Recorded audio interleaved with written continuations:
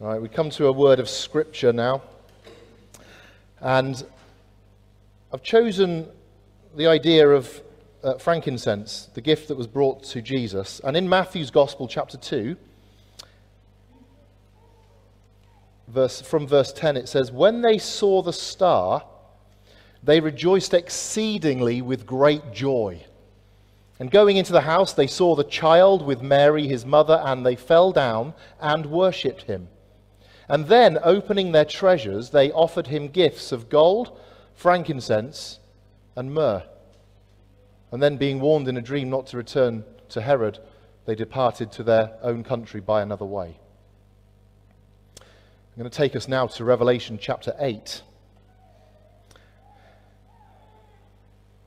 which talks about the seventh seal and the golden censer. "And another angel came and stood at the altar with a golden censer, and he was given much incense to offer with the prayers of all the saints on the golden altar before the throne. And the smoke of the incense, with the prayers of the saints, rose before God from the hand of the angel." Now, one of my favorite things to do is to burn frankincense. I don't know if any of you like to do that kind of thing with the hot coals that you can place the incense on, and the smell and the smoke is just delicious. And I think I was kind of triggered into this liking of burning incense from when I was in Egypt and Coptic church tradition and just generally incense wafting around the place. And all the way through the Old Testament, the priests would burn incense for a very particular reason. And somehow, the incense being burned represented the prayers of the people before God. And even today, in many church traditions, incense is still used in Sunday worship. The Magi, the wise men, brought this stuff to Jesus. Why? Why did they bring that gift to Jesus? So, I discovered something amazing that I hope will amaze you as well on this Christmas day. And it goes all the way back into the love poem of the Old Testament called the Song of Solomon, sometimes called the Song of Songs. And it's a love poem between two people who are getting married. It's often related as the love language of God and his people Israel in the Old Testament, or God, or Christ and the church in the New Testament. This is how this language can sometimes be understood.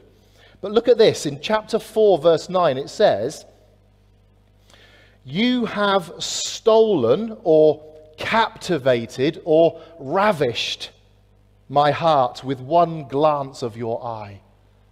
That's what it says. So I need you to hold this verse now. I particularly like the word ravished. "You have ravished my heart with one glance of your eye." Now, some of you will know how we get incense. It comes from a certain type of tree, whose name I haven't written down and forgotten. It's essentially the sap or the blood of the tree. And what happens is you get it by, if you show the next one, Carl, by repeatedly wounding the tree, look. So you have to hack through the bark to get the sap or the life blood from the tree by repeatedly wounding it. And the sap leaks out and then it congeals and hardens. And if it's just left like that, it's just useless and doesn't smell of anything. It's dead. It's no good for anything.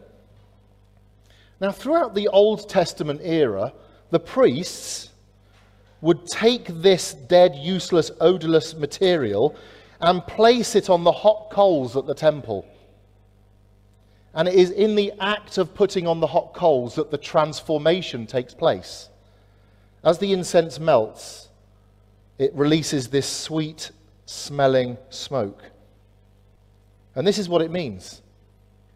From the woundedness of the people, the priest takes it and places it before God.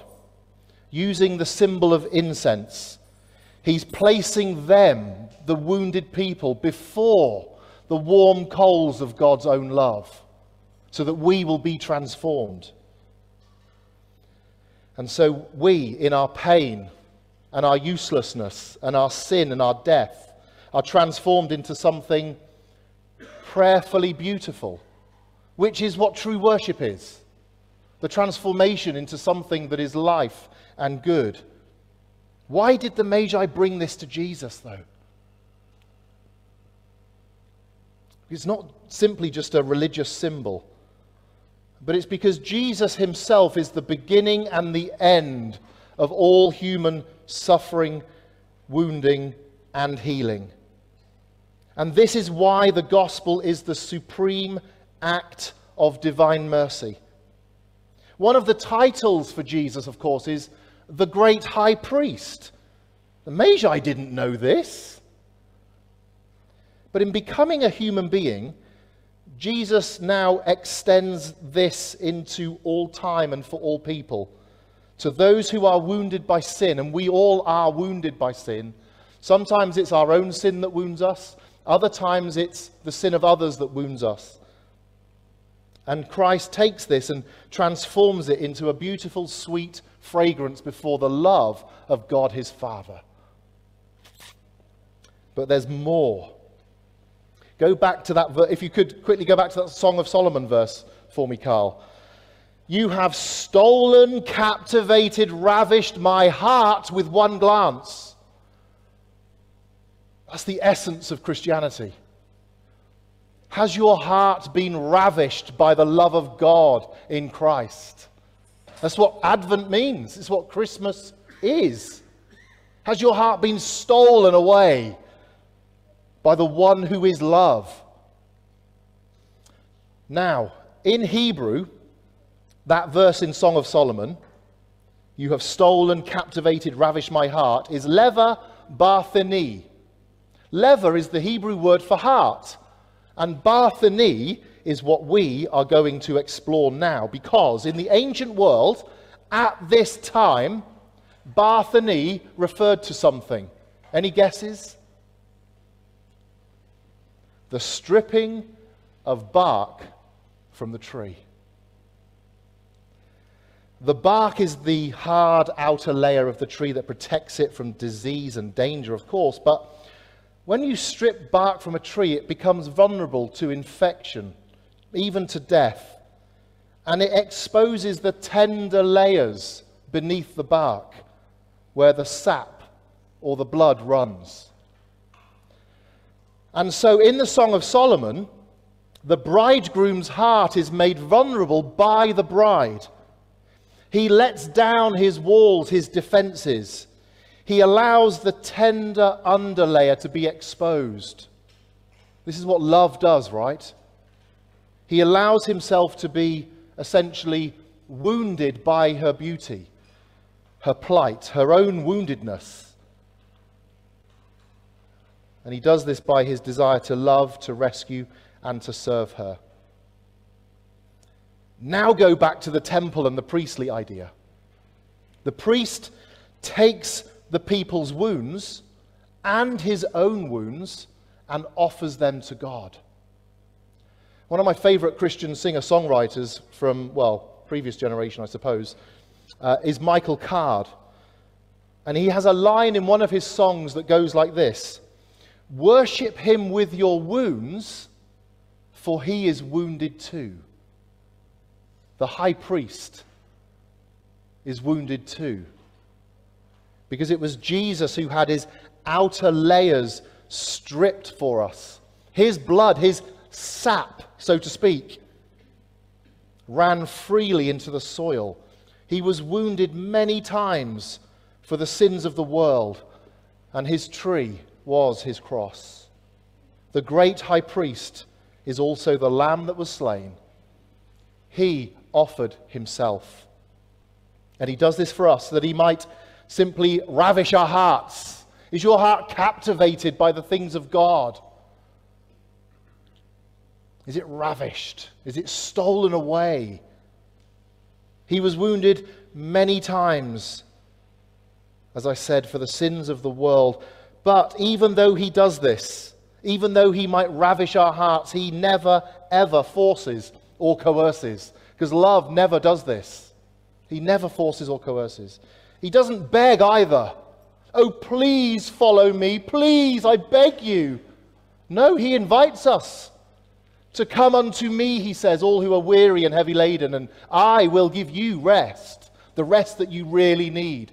And it's Christmas Day, and we're probably all exhausted, and we know we've got a lot of work to do later. Jesus still says, cook a nice dinner, but come to me, all who are weary and heavy laden, and I will give you rest. One medieval Christian said, I love this line. This is, by the way, if you want to know, St. John of the Cross. He said, the Lord loves us into letting go. He'll never force you. He will woo you with his love. As it says in the prophets, he will quieten you by his love. And it's only when we know that we are loved that we can let our defenses down and allow our hearts to be stripped before the mercy and might of God's holy love for us. That's what Advent means, isn't it, church? Yes, Richard, it is. Amen, brothers and sisters. Amen, Pastor. I don't know if many of you have watched the series called The Chosen. There's a wonderful scene where Jesus essentially delivers Mary Magdalene from her demons and rescues her. But there's a backstory to the scene which I want to share, and we're going to play the scene now, which is about 90 seconds long. It might be difficult to see, but bear with it. Just feel the heartbeat of what is going on between Jesus and Mary. And when Mary was a child in The Chosen, as it's dramatized in the series, her father, she goes to her father as a little girl and says, Daddy, what do I do? I'm scared, I'm scared. And he says, remember what I told you to do when you're scared. And he said, and he taught her the prayer that I have, let me just get the phrase. It is something like, thus says the Lord who created you, fear not, for I have redeemed you. I have called you by name, you are mine. That's what the dad told the child, Mary Magdalene, as a good Jewish father would teach. But of course, her life goes wrong, and she's a prostitute, among other things. And one of the names that she's known by is Lilith, not Mary. So when Jesus calls her Mary, it breaks down her defenses. And Lilith is part of Jewish demonology. It's not a good place to be. Anyway, here's the clip. Let's watch this. It's about a minute or two.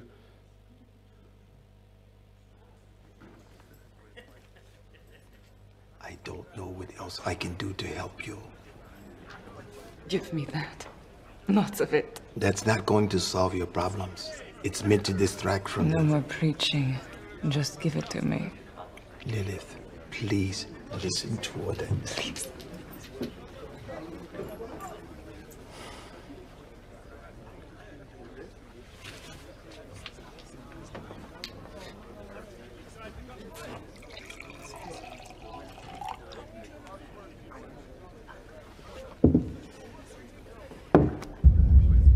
I said leave him.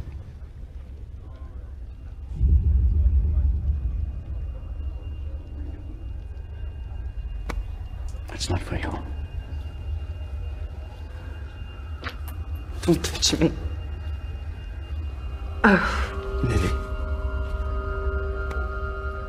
Lily. Lily, are you okay?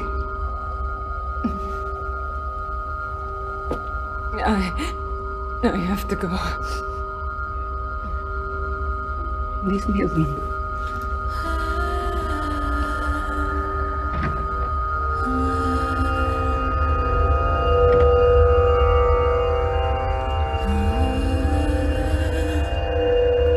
Leave me alone.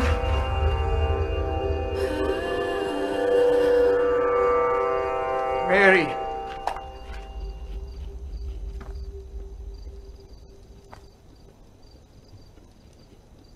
Mary of Magdala.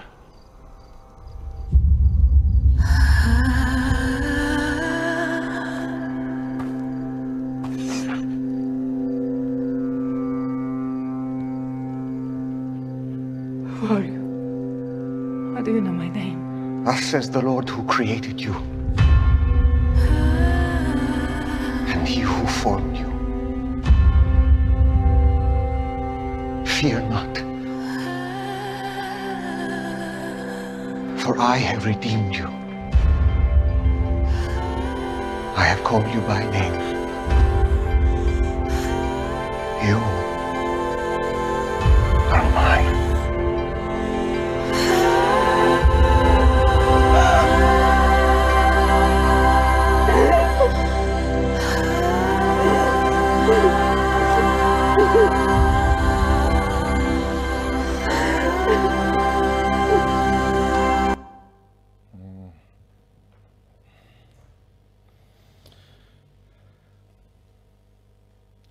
That's what redemption looks like, church. Jesus can do it all. And so, with one word that broke down Mary's defenses, we see the God who delights to capture us, to steal us away, to ravish the human heart. This is why Christ came. And it's in this way that Isaiah 53 verse 5 can say, it is by his stripes, by his wounding, that we too are healed. We really are. And that's just frankincense. Don't get me started on the gold and the myrrh. Anyway, all that to say, have a wonderful Christmas day in the Lord, church. And we pray all glory to the God who says, "Thus says the Lord, I have created you. Fear not, for I have redeemed you. I have called you by name, says God. You are mine." And all God's people said, Amen. Amen.